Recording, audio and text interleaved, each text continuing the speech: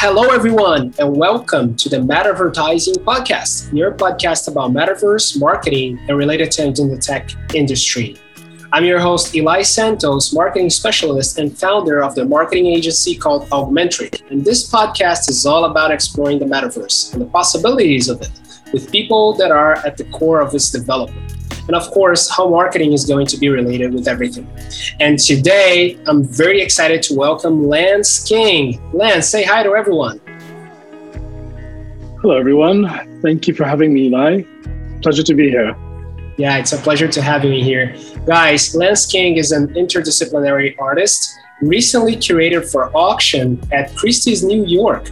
He has a background on marketing by working with companies from luxury and media brands, but for a few years now, he has been deeply involved in the digital space with his outstanding projects, through which he microchipped himself and registered his artist self on the blockchain. A lot of interesting stuff. So Lance, tell us a little bit about yourself, what you do, your background and career in general, and then we're going to move to today's topics.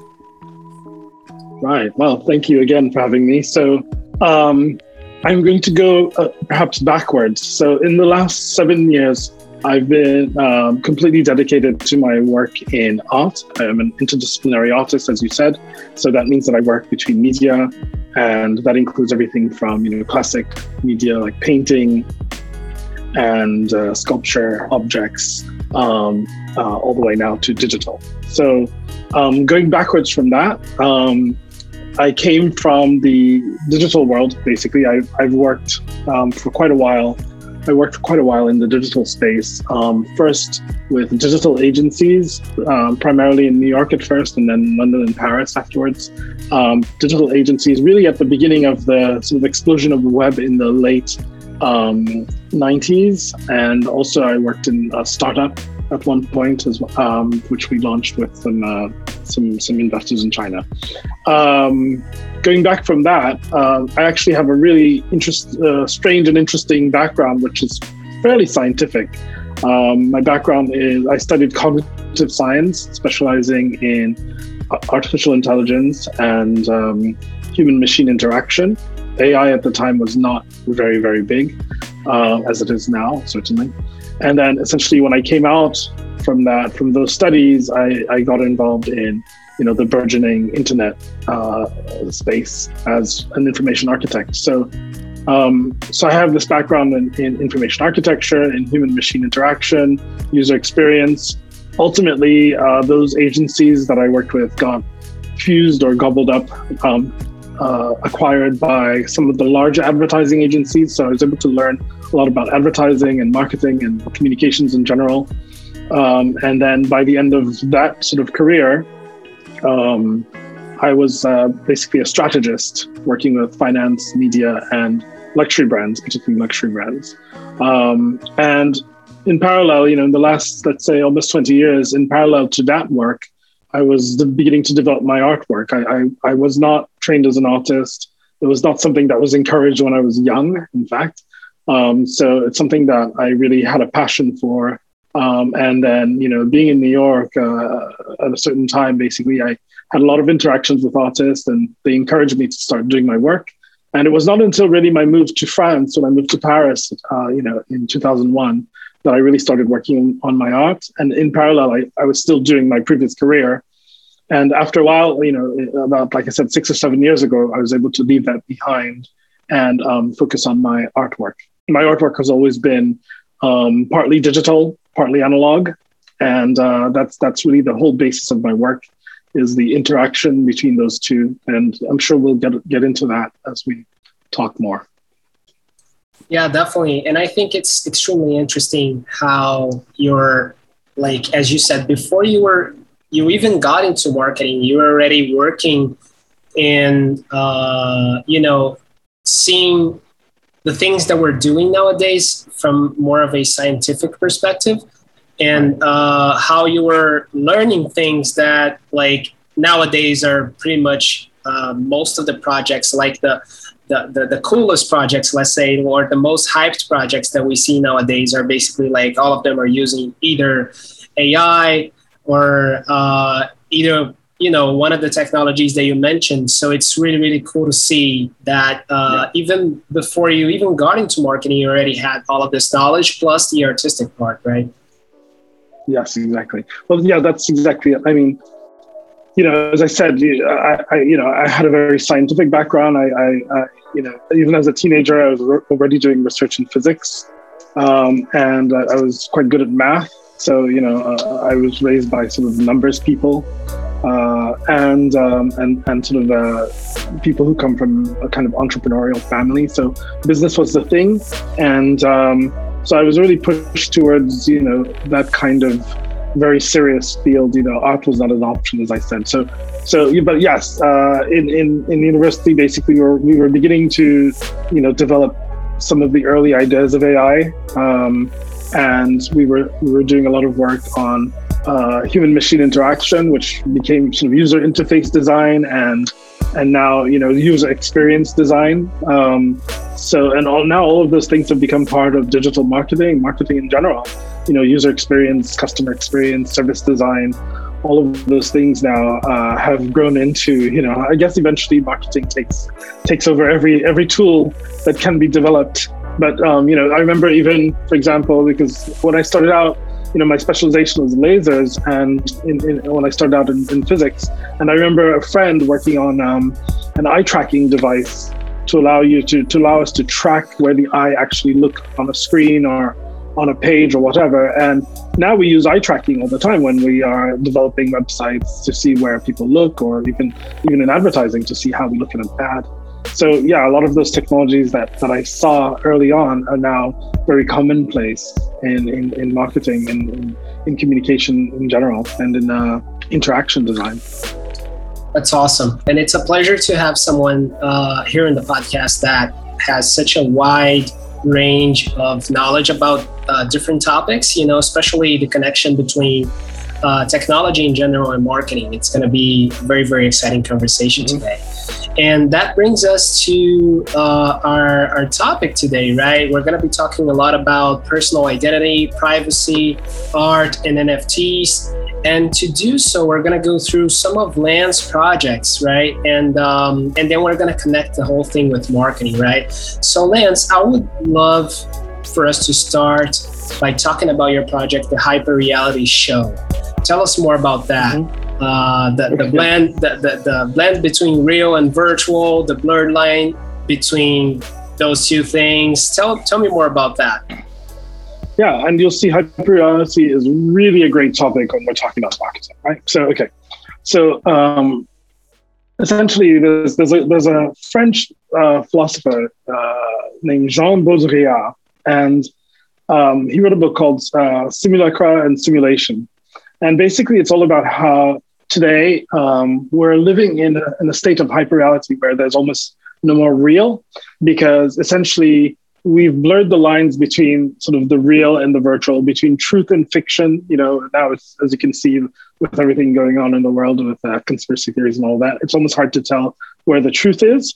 Also between what we see in the media and what we'd say is real life. So sometimes a lot of things that the way we perceive certain things is really determined or mediated by what we see in a film or what we see on TV, or even, and especially what we see in advertising and marketing. So, we've created a kind of world that is so image dominated that we base our lives on those images. And of course, that's been accelerated now with social media, certainly with Instagram and all of that. Instagram is a perfect example of hyperreality. So my work basically takes on where Baudrillard left off, and he said basically we are living in this world now where we can no longer distinguish between the real and the virtual, or between truth and fiction. My work is dealing with those blurred lines, and so the Hyperreality Show is one, it's an actual show, meaning that it's something that actually will exist as a show where it's kind of a reality show that deals with hyper-reality, because reality shows are hyper-reality already, meaning that they're always a blend of fact and fiction. So, and then as I sort of record, the life of an artist in the 21st century as part of this hyper-reality show that will, at some point exist as an actual show. I am then using the content of that, so, the images, the video, to actually produce my artwork, right? So it's kind of a circular thing, almost like the snake eating its tail. So there's the show, and then all of the works that I produce are coming from the show, but it's also part of the show. So I always say that the snake eating its own tail is the best way of visualizing it. So it's the thing, and then the thing within the thing. So, so my work basically is sort of this ecosystem of, whether it's paintings, whether it's paintings that are hybrid. Often, if you look at some of my work, they're hybrid, literally a canvas and a screen that's stuck together. And you're trying to figure out where to focus the eye. If you focus the eye on the video or the animation, which is actually an NFT, or on the painting, it's also saying a lot between the analog and the digital by sticking them together all at once. And then my work is, so I was saying my work is this ecosystem between all of these different types of works, whether it's sculpture, whether it's an experience, whether it's an installation, whether it's a painting. They're all part of this one work called the Hyper Reality Show, but each one is an individual work, but also part of the entire project that's called the Hyper Reality Show. So I think that's the best way I can explain it. It's this interconnected ecosystem of works that ultimately is itself a show that's really based on what we're living today, which is that blurred line between analog and digital, between real and virtual, between truth and fiction. So that's where my work exists, is right on that line. That's awesome. And when you talk about, I love that. I haven't heard about that term hyper reality before I met you. And this reminds me of some content that I've been reading across the internet lately, where we're about to reach a point where, first of all, just like, for example, I was born in 1991. And in 1991, the internet didn't really, it already existed, but it wasn't very used as it is today. Not many people used it. But I kind of consider myself kind of born kind of a natural on the internet, right? Because I grew up with the internet. And I remember my first access to the internet was when I was 9 years old, I think. So pretty much I grew up in the internet. And we're about to reach a point where the new generations that are about to come are going to be born in this metaverse space, which is something that, if you think about it, it is remarkable, of course. It's an amazing feat of mankind, I guess I can say. But at the same time, I consider it a little bit scary, because we're going to reach a point where, as you said, we're going to be living in a hyper reality, right? Because we're going to have so many augmented reality elements and also virtual reality elements that are going to be pretty much embedded in reality, embedded in the physical, let's say, in the physical realm of things. And it's going to, especially for children that are born in this day and age, it's going to be sometimes hard to conceive the idea that one thing is one thing and the other thing is the other thing, right? Instead of just everything being a hyper reality. So I love this concept. This is really, really interesting. Well, yeah, this is great. I mean, I don't remember who it was, but I heard just last night an actor was talking about having shown something to his daughter that was just completely virtual, and for her it was as real as anything, and he was kind of shocked by it. Oh, actually, it was it might have been Keanu Reeves talking about it, actually doing an interview about the Matrix, and I think he might have been talking about someone else's child, because I don't think he has children. But basically, I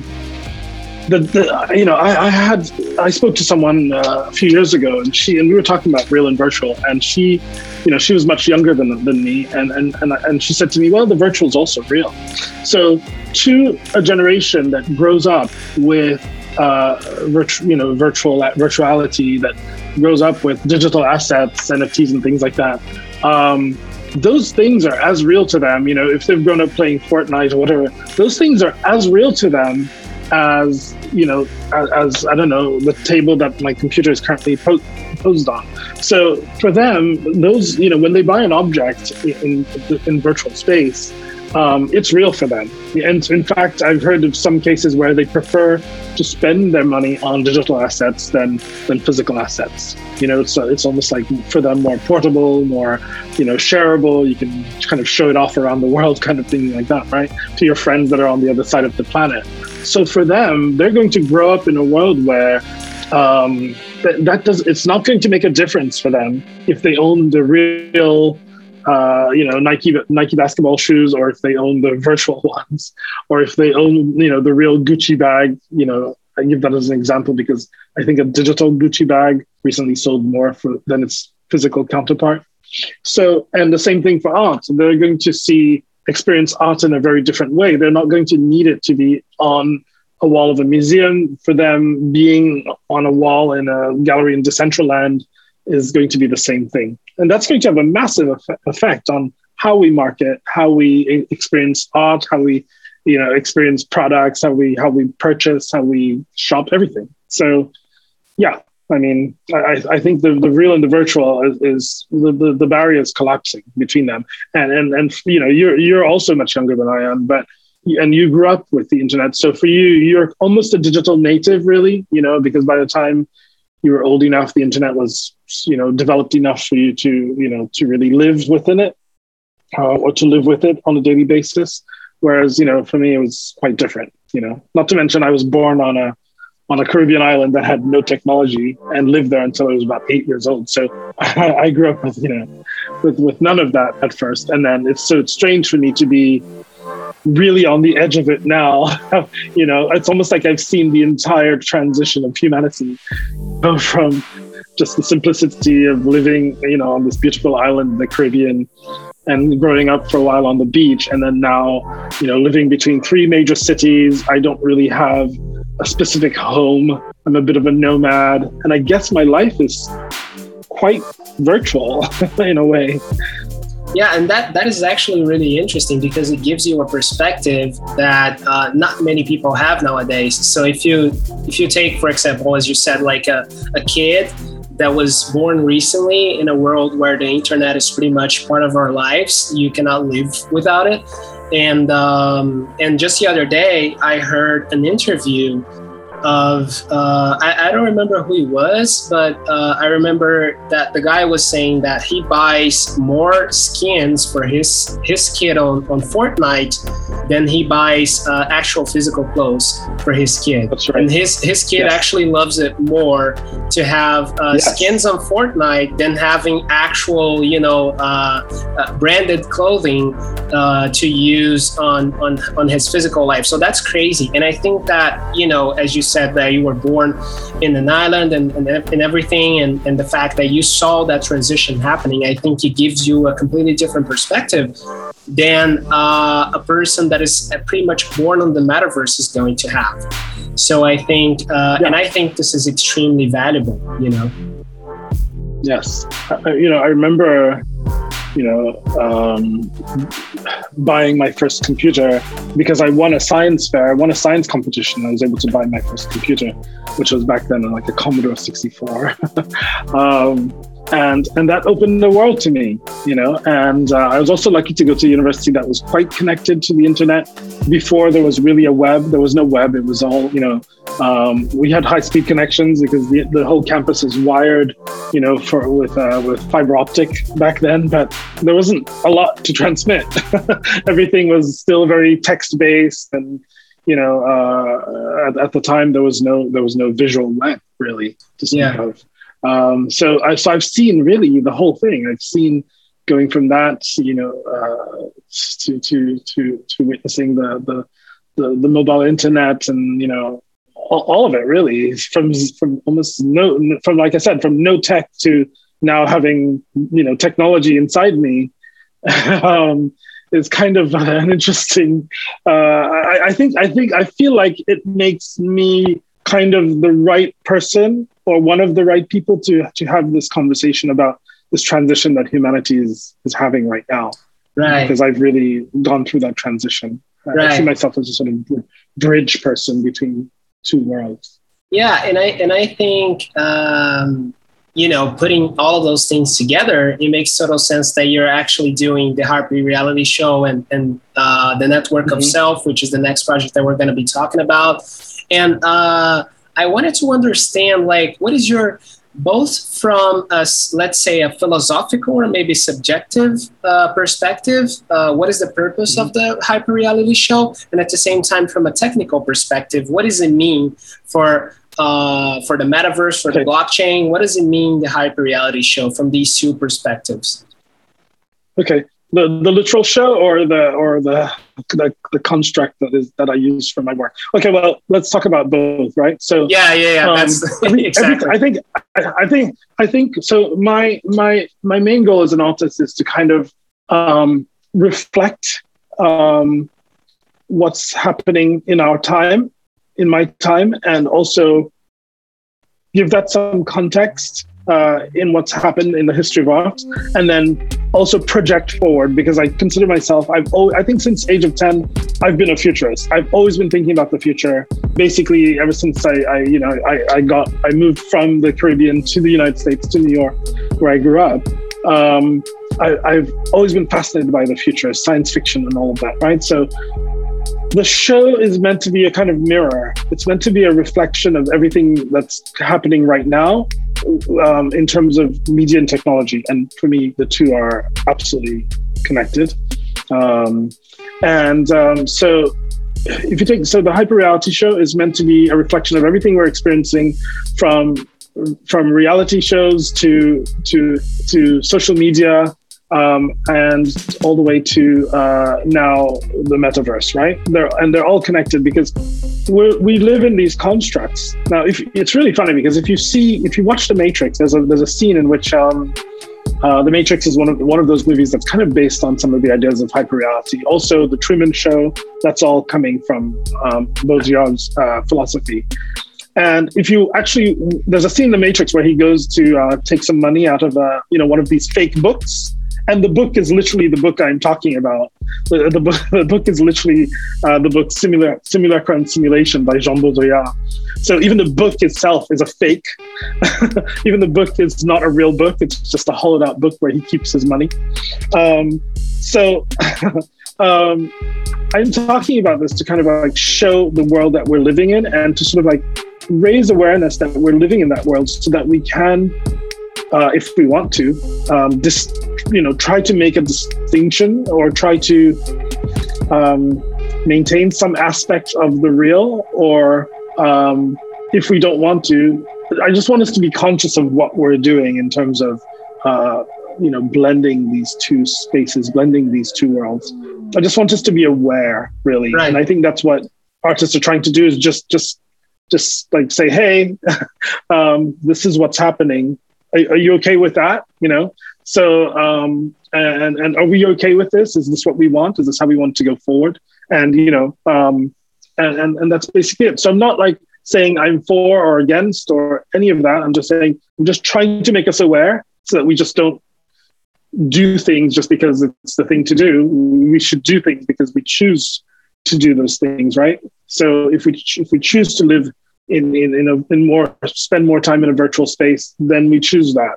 If we choose to bring the virtual space into the real space, as in the case with the metaverse, the going between back and forth, then we choose to. I just want us to make choices in how we deal with technology and media, right? And so I'm sometimes making it almost absurd and making a show about how no one's really ever seen what an artist's life is, and how they live every day, how they make work and all that. It's almost like a bit of a mystery for a lot of people what artists do. So I thought, well, why not do a real sort of show about what artists do, and how they live and all of that, at least in my case, but also play with it and fictionalize it to some extent, So you don't know which part is fiction and which fiction in the sense that the way we imagine things, because maybe we've seen some ideas of what we think an artist is, but also some real and then some fictionalized parts, which is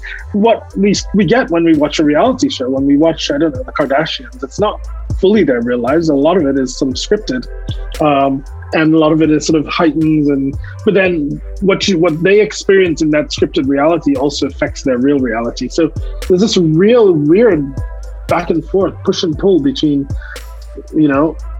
this real and this sort of made up construct that we live in every day, and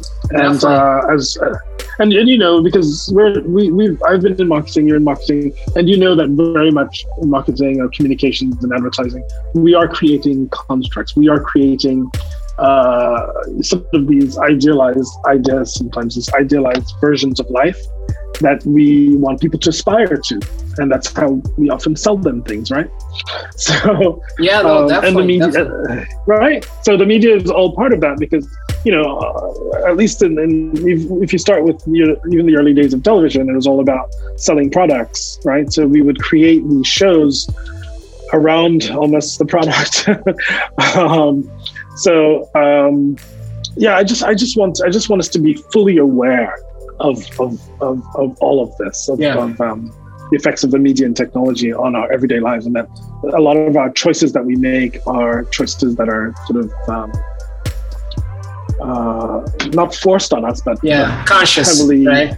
Yeah, exactly. I just want us to be conscious. Yeah, definitely. And I think that's a very good intention, that very good purpose, because as I said just now, and I think a lot of people are going to relate with it, a lot of people are scared with the fast pace that we're that we're living right now, of technology improving and like new technology coming up, and with also some other things that can be also, let's say, qualified as hyper reality, but are actually like more of fake news and all of this type of stuff. That's totally part of hyper reality. That's completely exactly, and all of these things are just growing and becoming and growing faster, and people want more of it, and people are consuming more, and people are creating more. And so I think a lot of people are scared. So I think it's really, really necessary to have such a purpose and being conscious about a lot of those things, right? One thing that I often say to friends and work colleagues and pretty much everyone that I talk about this topic is like, I think the internet should have had, or maybe should have in the future, like let's say not a manual, but like let's say a rule book, like basically a book that certain rules in that book cannot be broken, just like AI technology has its own rules, that a robot cannot harm their creator, they cannot harm themselves. Like I think the same thing, 3 rules of robotics. Exactly. And I think the same thing should exist for the internet, of like some rules that you cannot, you just can't break, because it's going to potentially be harmful to someone else, or maybe to someone else's mental health or whatever that is. So I think this is a necessary project. So I really like what you're talking about, and I really would relate with it. And I think a lot of people are going to relate with it as well. And so my next question would be, from a technical perspective, as I said, what is the hyper reality show? Like, what are the technologies that you're using? And, as you said, as an artist that is actually creating that stuff, and people often perceive artists as art, the artist's work as something mysterious, right? So what exactly, from a technical perspective, what is the hyper reality show? Are those NFTs? Can I find some of the elements of the hyper reality show in the blockchain? So how does that look like? Okay, so the hyper reality show will become a literal show. It could be something that shows up on Netflix in the coming year as an actual literal show. That's part one. That's on the very literal layer, and that's sort of that's sort of a documentation of my work, my studio, my life, right? And like I said, some of it's fact, some of it's fiction. Then some of the content from that becomes paintings, become NFTs, meaning like they're going to be manipulated, changed, visually represented. It could be on a canvas as a painting, some of the content, or some of it might be manipulated and used for animation that ends up in one of my NFTs. So think of it like I'm taking all this content and then I'm distributing it through all of my artwork, right? So it could end up being, so first of all, it could end up being just pure video streamed like a show. And then it could end up on a canvas. It could end up as a sculpture, as an experience, as an NFT. So if you look, if anyone Googles me, you'll find references to the Hyper Reality Show and all kinds of things that you'll find. You'll see that my work is often named as episodes. So because it's related to a specific episode of something that happened in my life. And my NFTs are also named often, have carried the title The Hyper Reality Show. So it's really like it's almost like if it's one work that's fragmented into lots of different works. And then the sort of game is to figure out how they fit together. Almost like in the Da Vinci Code, right? There are all these different artworks and they all sort of point to one sort of final truth.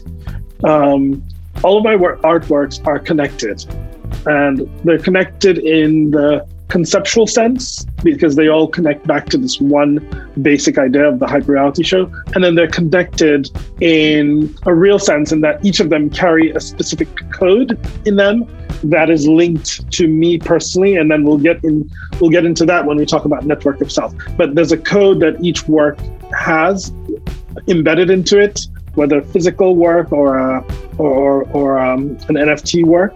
There's a code that it carries that's linked to the code that's implanted in me on my microchip. So that's awesome.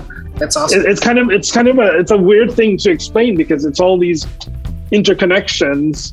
But like I said, it's like the snake eating its tail because you don't know where it starts. Like, is it the show the starting point, the literal video show the starting point, or is the show really a compilation of everything that that I'm making? Right. Or is everything that I'm making a sort of like way of diffusing the idea of the show into, and that's sometimes I'm not sure myself, and that's part of the art is you're not really sure where it starts, and I'm not here to try to make my work easily understood or clear, because I think that's part of the fun is decoding it and figuring out like, what is the Hyper Reality Show? Is it a real show? Is it a fake show?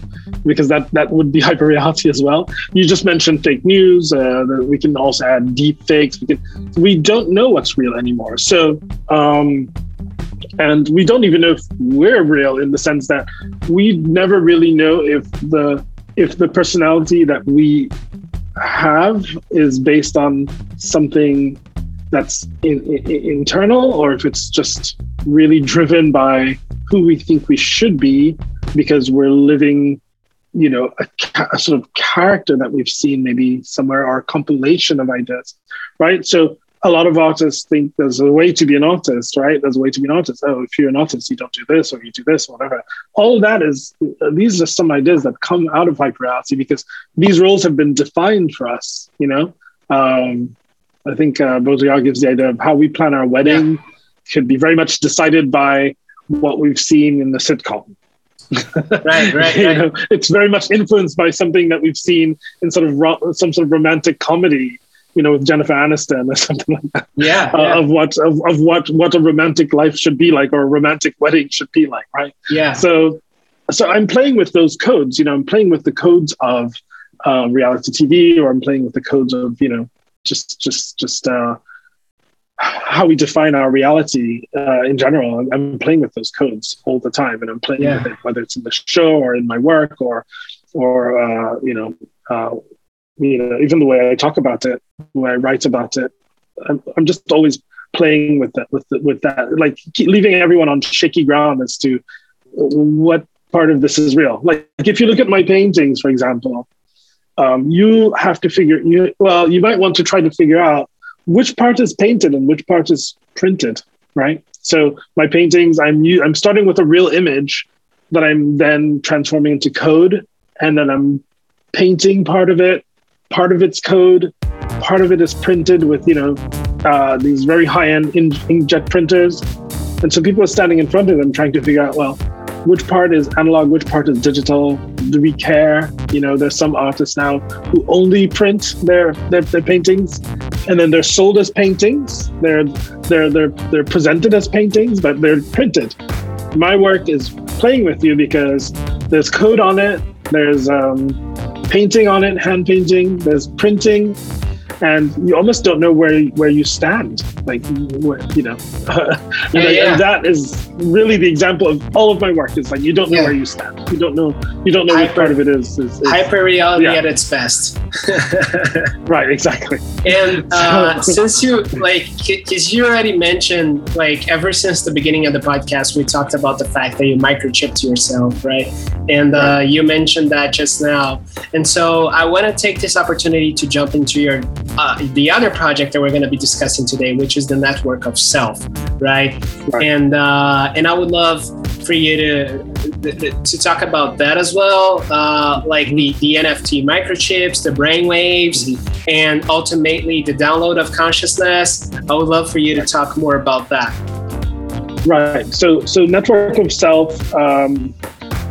Again, the title is actually based on a book called The Network Self, which is written by a philosopher, and she proposes that basically we are not just one self, that we're basically a group of selves. So there's like our civic self, which is like our identity, our birth paper, passport, all that kind of identity. That's a sort of civic identity, and then there's the body, which is part of the self or another part of the self.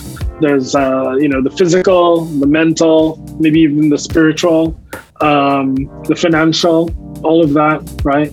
And these are all part of the self. So years ago I was looking at, just to give a little bit of history, I was looking at the artist as I was considering the artist as a kind of almost like a corporation. And I was thinking, well, would it be possible to actually sell? Well, I was thinking also about the relationship between art and money, and when you collect an artwork, it's almost you're buying a part of the artist. I was thinking about the relationship of you buying a sort of share in the artist, if you will. So I was going to do it literally, where I was going to create these shares, like stocks, like stock market shares, to represent myself as an artist, as an actual artwork. I ended up not doing that because I learned that another artist had done something similar about 100 years ago, which is Duchamp, who changed art in general and actually invented conceptual art. So I didn't do that. Then when I started learning about cryptocurrency,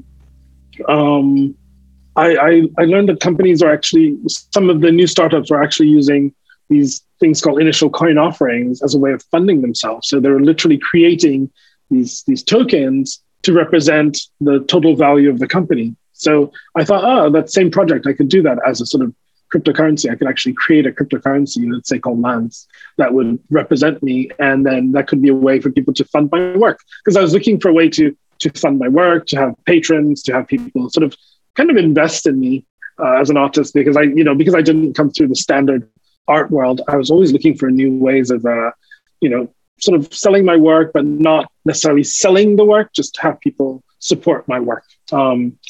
So I ended up not doing that because I saw that other artists had sort of started doing some things that were similar, like an artist named Kevin A. Bosch. And so I wanted to push it as far as I could.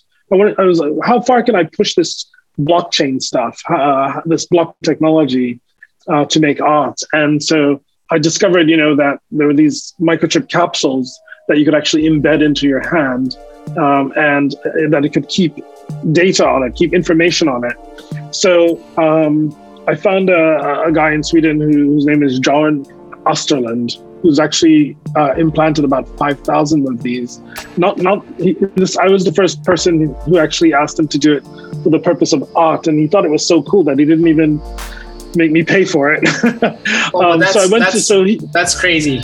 That's crazy. Yeah, so he's based in Sweden, and he basically. So I went to Sweden. And I had this microchip implanted in my hand, and my goal was to take this microchip and to use it as a way of connecting myself by putting the code, the tag in this microchip. I would connect it to a hash code, in the blockchain that would represent what I call my artist self.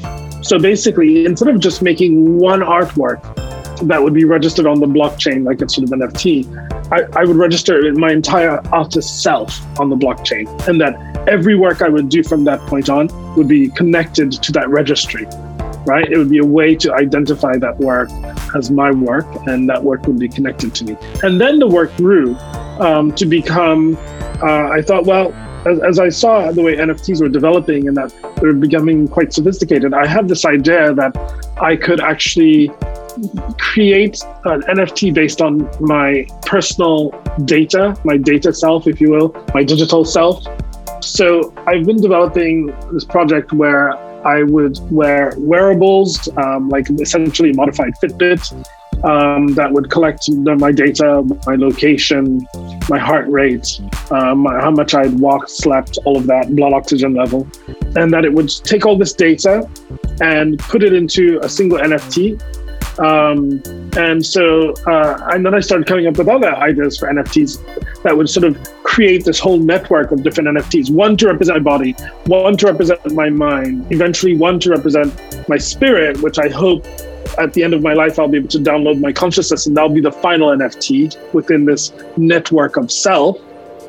And then all of these different selves, as represented by all of these different NFTs, form, again, an ecosystem. It forms one work, and this one work will then go into a collection. And then this collection will become a sort of DAO, decentralized autonomous organization. So it'll be owned by a group of collectors. So it'll probably be tokenized and then owned by a group of collectors as a single work. And then the group will decide what happens to this collection over time, because this is a work that I'm going to do for the rest of my life. I'm going to have the chip for the rest of my life. And I thought this was an interesting project because it's dealing with our personal data. It's dealing with sovereignty over our data. Because, for example, if a collector bought this, that means that they would know where I am at all times. They would know my physical situation, if I'm alive, dead,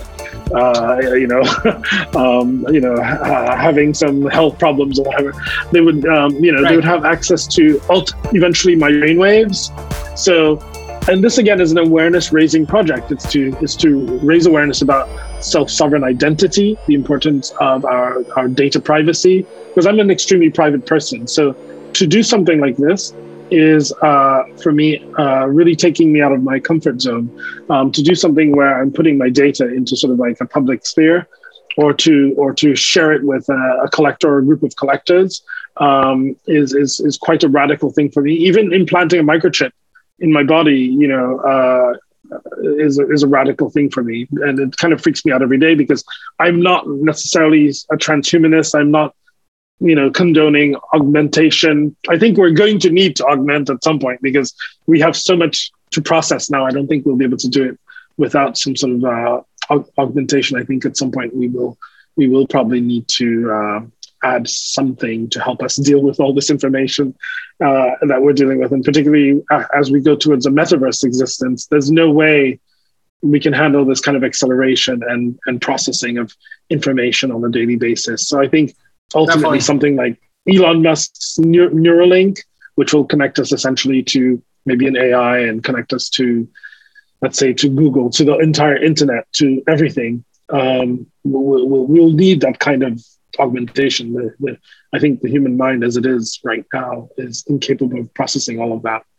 Just like, I feel like everyone's exhausted right now because there's such an acceleration, we almost can't keep up. So this work is talking about a lot of things. It's talking about our relationship to technology, our relationship to our information, to our data, to our digital twin, and how we how that gets used, whether it's by the companies that we allow to use that data in exchange for services like social media, or like our mobile phone technology, which is constantly tracking us and tracking our what we access, what we buy, what we how much we sleep and all that. This data we're already giving away.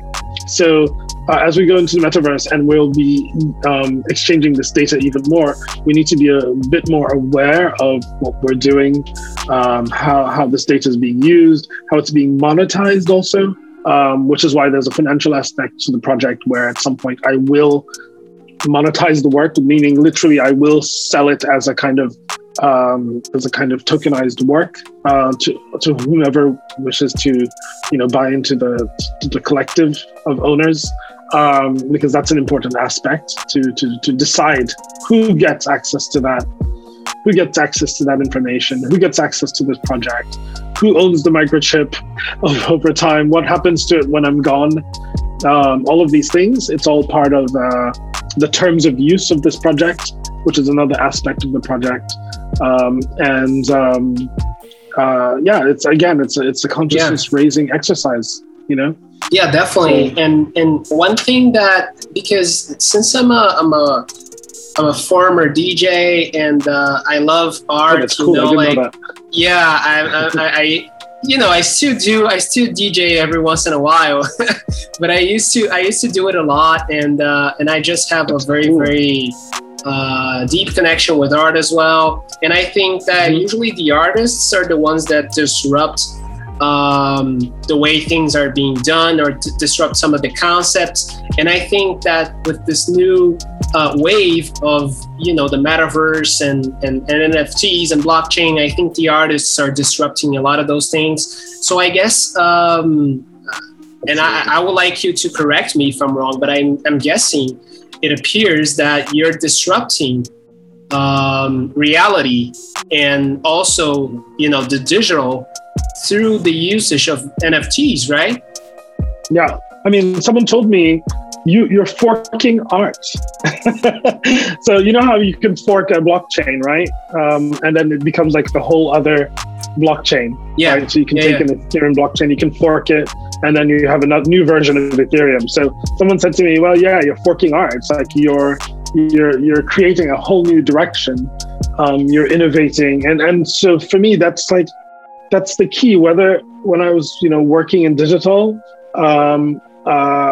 whatever I'm doing, I want to be the most innovative possible, and I wanted to shake things up. I wanted to generate not necessarily controversy, but I wanted to generate discussion and exchange, right? And sometimes to do that, we do have to shock ourselves a little bit. We do have to disrupt ourselves a little bit. We do have to take ourselves out of comfortable position. Like having a microchip inside me is very weird to me. Every day when I wake up and I touch it, I can touch it on the surface of my skin. It's shaking me up. It's disrupting my own mind. And I think it's very important for artists to do that all the time, to disrupt themselves, as companies should as well. Because if you don't disrupt yourself, someone else will do it for you. So it's all part of being innovative. And I think, for me, the artist has always had to be a leader in this, and should be a leader in opening up the human mind, bringing us to new ways of thinking, just opening up our spirit and how we see things, change our perspectives, challenge our perspectives, question our way of living all the time, so that we don't, just get comfortable with something that might not be great. And Definitely. So at the same time, it's reminding us what's good sometimes that we might want to maintain, but also like maybe we want to maintain the real, maybe we don't want to maintain the real, maybe we'll transcend the real and actually become these amazing spiritual beings. And so, the real, as we think it's so important, might not be that important. And actually, maybe this is the way we're supposed to go. Maybe we're supposed to be these metaversal beings that transcend space, time, and reality, in fact, and maybe that's how humanity actually evolves.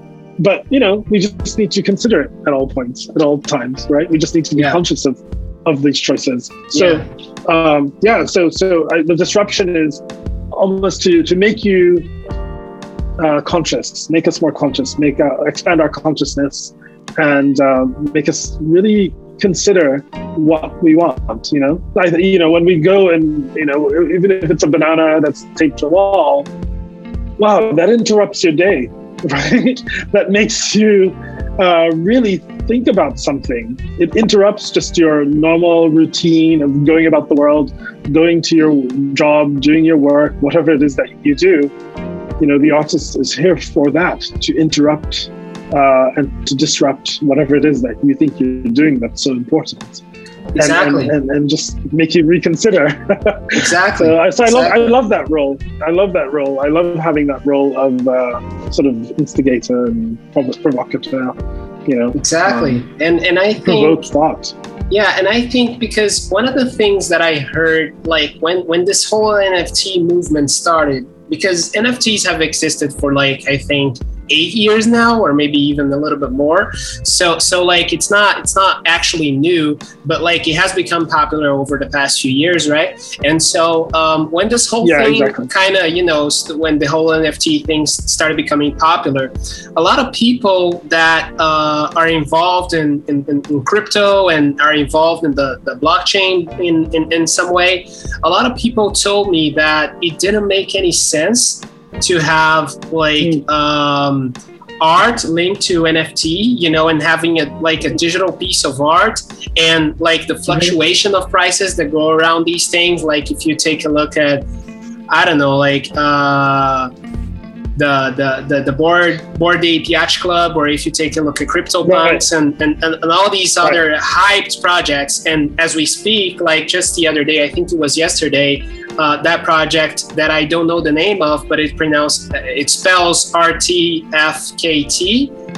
They were sold to Nike. Yeah. So we're living in that reality, right? And a lot of people don't understand why would you own a digital piece of art, right? And I think that's really funny, because this goes way beyond art. And I think just you are disrupting reality as we know, and some of the concepts that we know nowadays, and you're introducing the hyper reality to the society and the network of self and all of those things.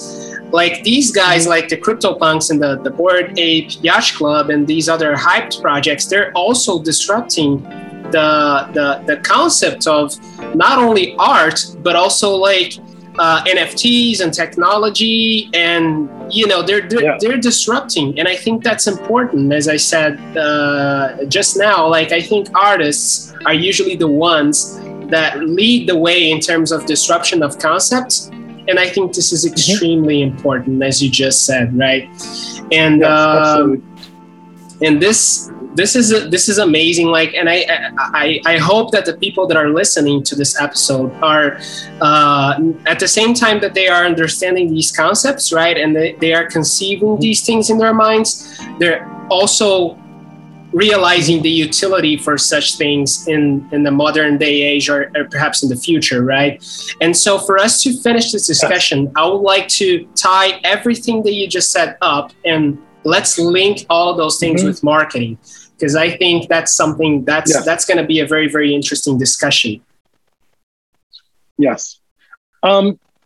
Yes. So NFTs, right, they've been around for a while in one form or another, a few years, but obviously the last couple of years, they've become really sort of solidified into the right protocols and things like that as to how it's done. Okay, so an NFT can be a number of things, right? Basically, it's a certificate for a work of art. That can be a work of art that's real or virtual, right? But what it did really is it made it possible to own something that is digital and easily reproducible. But then the reproduction is not the original. And so this allows us to say, this is the original. This is where the rights belong. This is who owns it, who made it. Here's the provenance. Here's how it went from one hand to the next. And also it allows us to monetize it so that the artist can, continue to have royalties every time it's sold, which was never the case.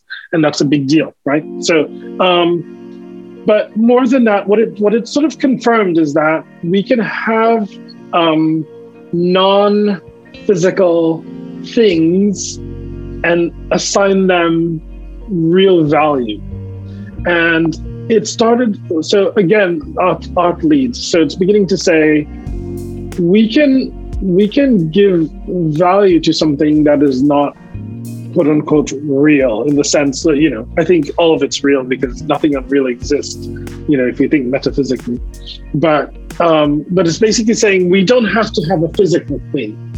And what an interesting time for that to happen, just as we are having an issue with making physical things, the cost of making things, not just I don't mean the financial cost, but I mean like the environmental cost of things.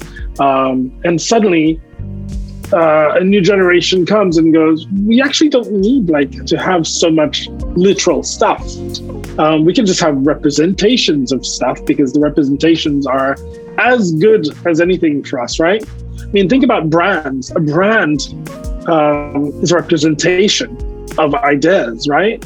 If it's Chanel or whatever, yes, they make real clothes and all that. But really, the value is actually in the brand. It's actually in the concept or the idea or what it represents, right? And we know this in marketing, because we can give value to things that beyond the actual cost value, right? And value is, you know, lots of things like how much people want it, right? So that's really what it comes down to. Just like, you know, with art, it's like if you want to buy a work of art at auction, whatever, it depends on who wants it more and how much they're willing to pay. It's the same if you want to buy, a bag that's very expensive. It's beyond the actual production cost, the cost of goods, cost of manufacturing, cost of making it. It's the value, right? That's why we always talk about brand value and things like that. Corporate values, company values, and all this. So we're representing value without the value itself by itself is enough without actually having the thing. Right. So, and just, I'm sorry to interrupt, but just today I was reading this white paper by TechSpark, which is a company from my friend Diedrich that I interviewed in the last episode of the podcast, and he talks a lot about fashion, and during our discussion. We actually discussed this during the episode, but in this white paper, he just laid out all of the numbers, like the amount of, fabric, the amount of trees that we're not going to have to cut, the amount of, money that is spent on organizing these fashion shows and all of those things, and the amount of waste that is generated. And the amount of waste that the fashion industry generates in general, yes, the travel, the transport, all of that travel, all of those things, the industry. And so, imagine how this whole thing would shift the fashion industry, right? The fact that you don't have to produce something physically in order to own it.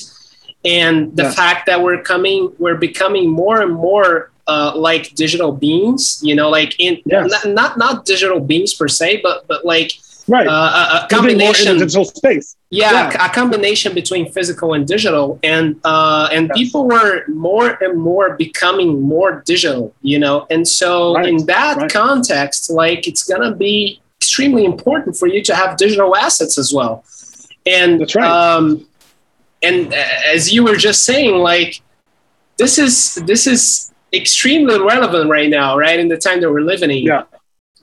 Yeah, absolutely. I think, obviously the pandemic accelerated it, because suddenly we were sort of everything, all of our communications, our interactions were suddenly more virtual and digital. That's certainly one thing. It was going to happen anyway, but this is sort of accelerated it and made us realize, we can work at a distance, we can interact at a distance and so on. And actually I can be in my home, but I can make it look like I'm in a really cool location that's somewhere else, right? I can make it look like I'm on a spaceship in my home.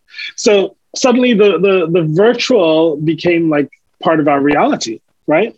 So, and the same thing will go for the future, right? Maybe I'm home wearing sweats, but I have an important meeting and I want to wear, my Prada suit, but it's going to be my virtual Prada suit. I don't actually own one, but this will be the thing that represents me. And that's why people are putting up their Bored Ape or their CryptoPunk as their sort of profile picture, their PFPs as we're calling them, because those things now represent how we want to present and represent ourselves. They are now our status symbols, the same way if we wear a Rolex watch, gives us a certain sense of status or whatever. I personally don't care so much about these things, but most people do. Suddenly we'll be able to buy these sort of virtual things. We won't need the real things, and they'll still be as representational as if we had the real thing, because ultimately what matters is the idea that they transmit, right? The conceptual construct of them. Again, the brand value, right? So if I'm wearing, Prada in the virtual world, okay, then that's like wearing Prada in the real world. There's no difference. And I've probably paid just as much or more for it. Right. So, we're going into this dematerialized state. And in a way, thank goodness, because the material is costing us a planet, so, and even if people say, but NFTs, they use a lot of energy, probably not as much as all the energy it takes to, to buy new clothes and transport them and make them and, harvest the cotton and grow the cotton and, raise the sheep for the wool and, you know what I mean? So in a way, and I think obviously the cost of the energy to maintain NFTs is going to come down rapidly as we, create new energy sources and, find easier ways of maintaining these NFTs than proof of work. And obviously, we've already modified a lot of this. So for a lot of people who say, "Oh, this is environmentally very costly," the energy to make an NFT or to store an NFT, that's going to change very, very quickly. That's going to be, we're going to solve that problem very, very quickly. And I think we can't even compare. So I think maybe we'll simplify, which is something I've been doing all of my adult life, just simplifying how many things I own. I don't own a lot of things. I have a very sort of almost Buddhist mentality. I studied Zen when I was very young, and I have a very Buddhist mentality towards things. The only sort of things that I really sort of make is art. And I'm even challenging that thought now. Do I really want to keep making physical art, when I'm already the physical representation of my artwork? In that, I am the real in my real and virtual now, in that I'm a physical being. So maybe that's enough. Maybe I don't need to actually make physical paintings or physical sculpture. And in fact, my brainwave project that's coming up soon is literally taking my brainwaves and making virtual sculpture out of them, which can exist in the metaverse and what have you. And so that's an NFT project I have coming up in about 2 months. That I have in development now, but that's going to be like a performance where I'm in real time creating from my brainwaves these virtual sculptures, and maybe that is the purest art, going directly from my mind to a conceptual artwork that is represented digitally. Maybe that's the purest art ultimately, direct from brain to an existence, but it's the purest existence. It's not even a physical existence, right? And so maybe that's sort of the ultimate art. Definitely, right? Definitely. So I love it. Yeah. So yeah. I mean, we're ready for the dematerialized world, and just living with less material, and living perhaps more with the idea of things than the actual having those real things, which we don't really need, because it's often the idea that we like, right? When we own things, it's the representation anyway. It's so, definitely. Why not just have the representation? Right. And this is going to definitely shift the way marketing is done.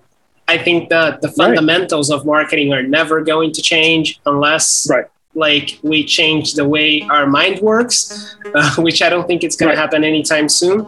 But I don't think the concepts are going to change. But the way, in general, that is done is definitely going to change with this new concept of owning things, right? And the new types of the new categories of products and all of those things. The next sort of metaverse state will make it even more so, because you'll have sort of your world, what we're calling a verse, right? Everyone will have their verse. and a building will have its verse, a corporation will have its verse, a country will have its verse, everyone will have its verse, and the connection between all of these will be the metaverse, right? So marketing will almost become, in a way, more pure in the sense that the distribution from the idea or the targeting or the purchasing to actually having the thing, quote unquote thing, will be so direct, that in a way it's almost marketing in its purest form. Just like I said, making art virtually is almost art in its purest form. I think it's still about positioning ideas, creating desire, figuring out what people want, but also driving their wants to some extent, their wants and perceived desires, perceived needs. And I think it's almost going to be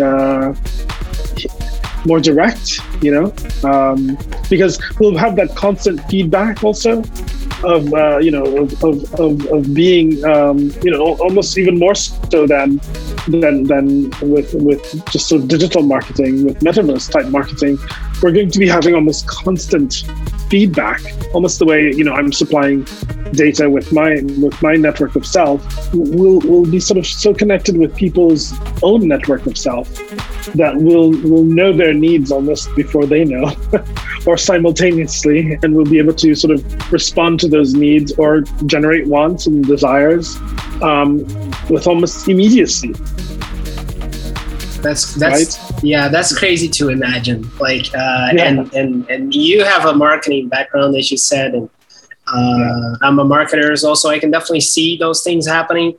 But it's interesting that we're still at a kind of a concept stage, right? It hasn't really happened yet, so it's really fun to envision all of those things. I think a good summary of all of this is, I think it was Damien Hirst, who's probably the number 2 most quote unquote successful artist in terms of market value. He said that marketing is the artwork of the 21st century, is the art form, of the 21st century. Meaning that it's not enough to make your lovely paintings and sculpture and all of that. It's about how you position it all and how you interact with your community, which, we see the same things now as if you were, selling clothes. Your values, your community, all of these things suddenly become very important. And then creating desire for your work. All of these things have become part of the art world now, as art, technology, and finance has sort of become almost one thing in terms of these NFTs. So yes, the marketing is almost the art form of the 21st century. That's a very interesting. It's a provocative thing to say. But I think it's true if we really decipher it. No, definitely, and I definitely agree with it.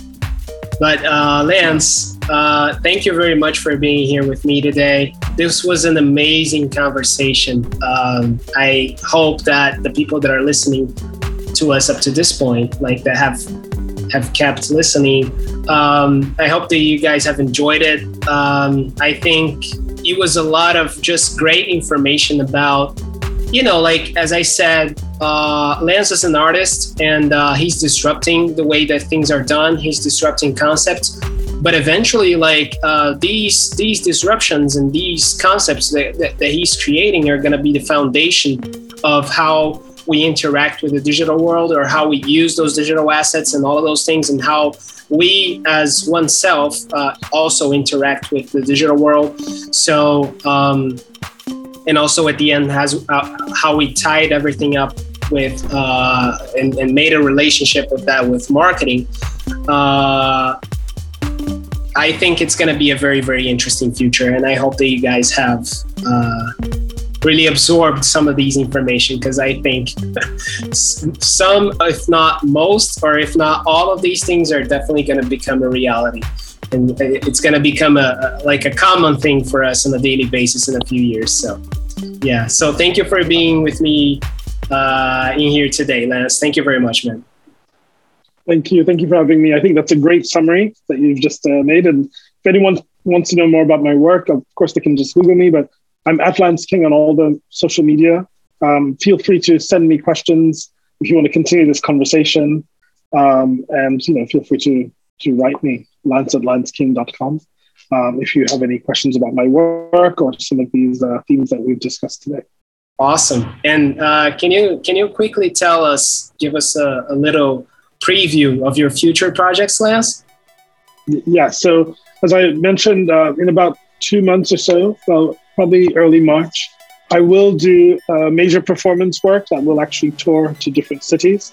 And that will be a work in which I'm not going to say much about the setup yet, but basically I'll be generating art directly from my mind to the metaverse. And those works will be NFTs that can be acquired. And, there'll be three-dimensional sort of sculpture that's created from my brainwaves. And you'll be able to, if you want to have a physical version, you can, but you'll be able to just use the 3D generated versions, whatever, to put in your virtual home, to see in augmented reality or in virtual reality. You can see it in augmented reality in your real home, or you can have a physical version in your real home, or you can have the 3D version just in your future metaverse home or office or wherever you want to put it. That's so awesome. So that's my sort of big next project that's coming up is this performance art project that's not quite yet titled. Awesome. That's really cool, Lance. Congratulations and good luck with that next project. I know you're already doing an amazing work with your current projects, and I'm pretty sure this one will be a hit as well. So thank you once again, Lance, for being with me here today. Thank you, everyone that has listened to this episode. If you guys want to get in touch with me, if you want to follow me, or if you have any suggestions or maybe any questions about the Metavertising podcast or maybe about the Metaverse, you know how to find me. On LinkedIn, it's Eli Santos, ELY Santos. And yeah, that's it. Thank you very much, Lance. Thank you very much, guys. And I'll see you on the next episode. Thank you for having me. It's been a pleasure.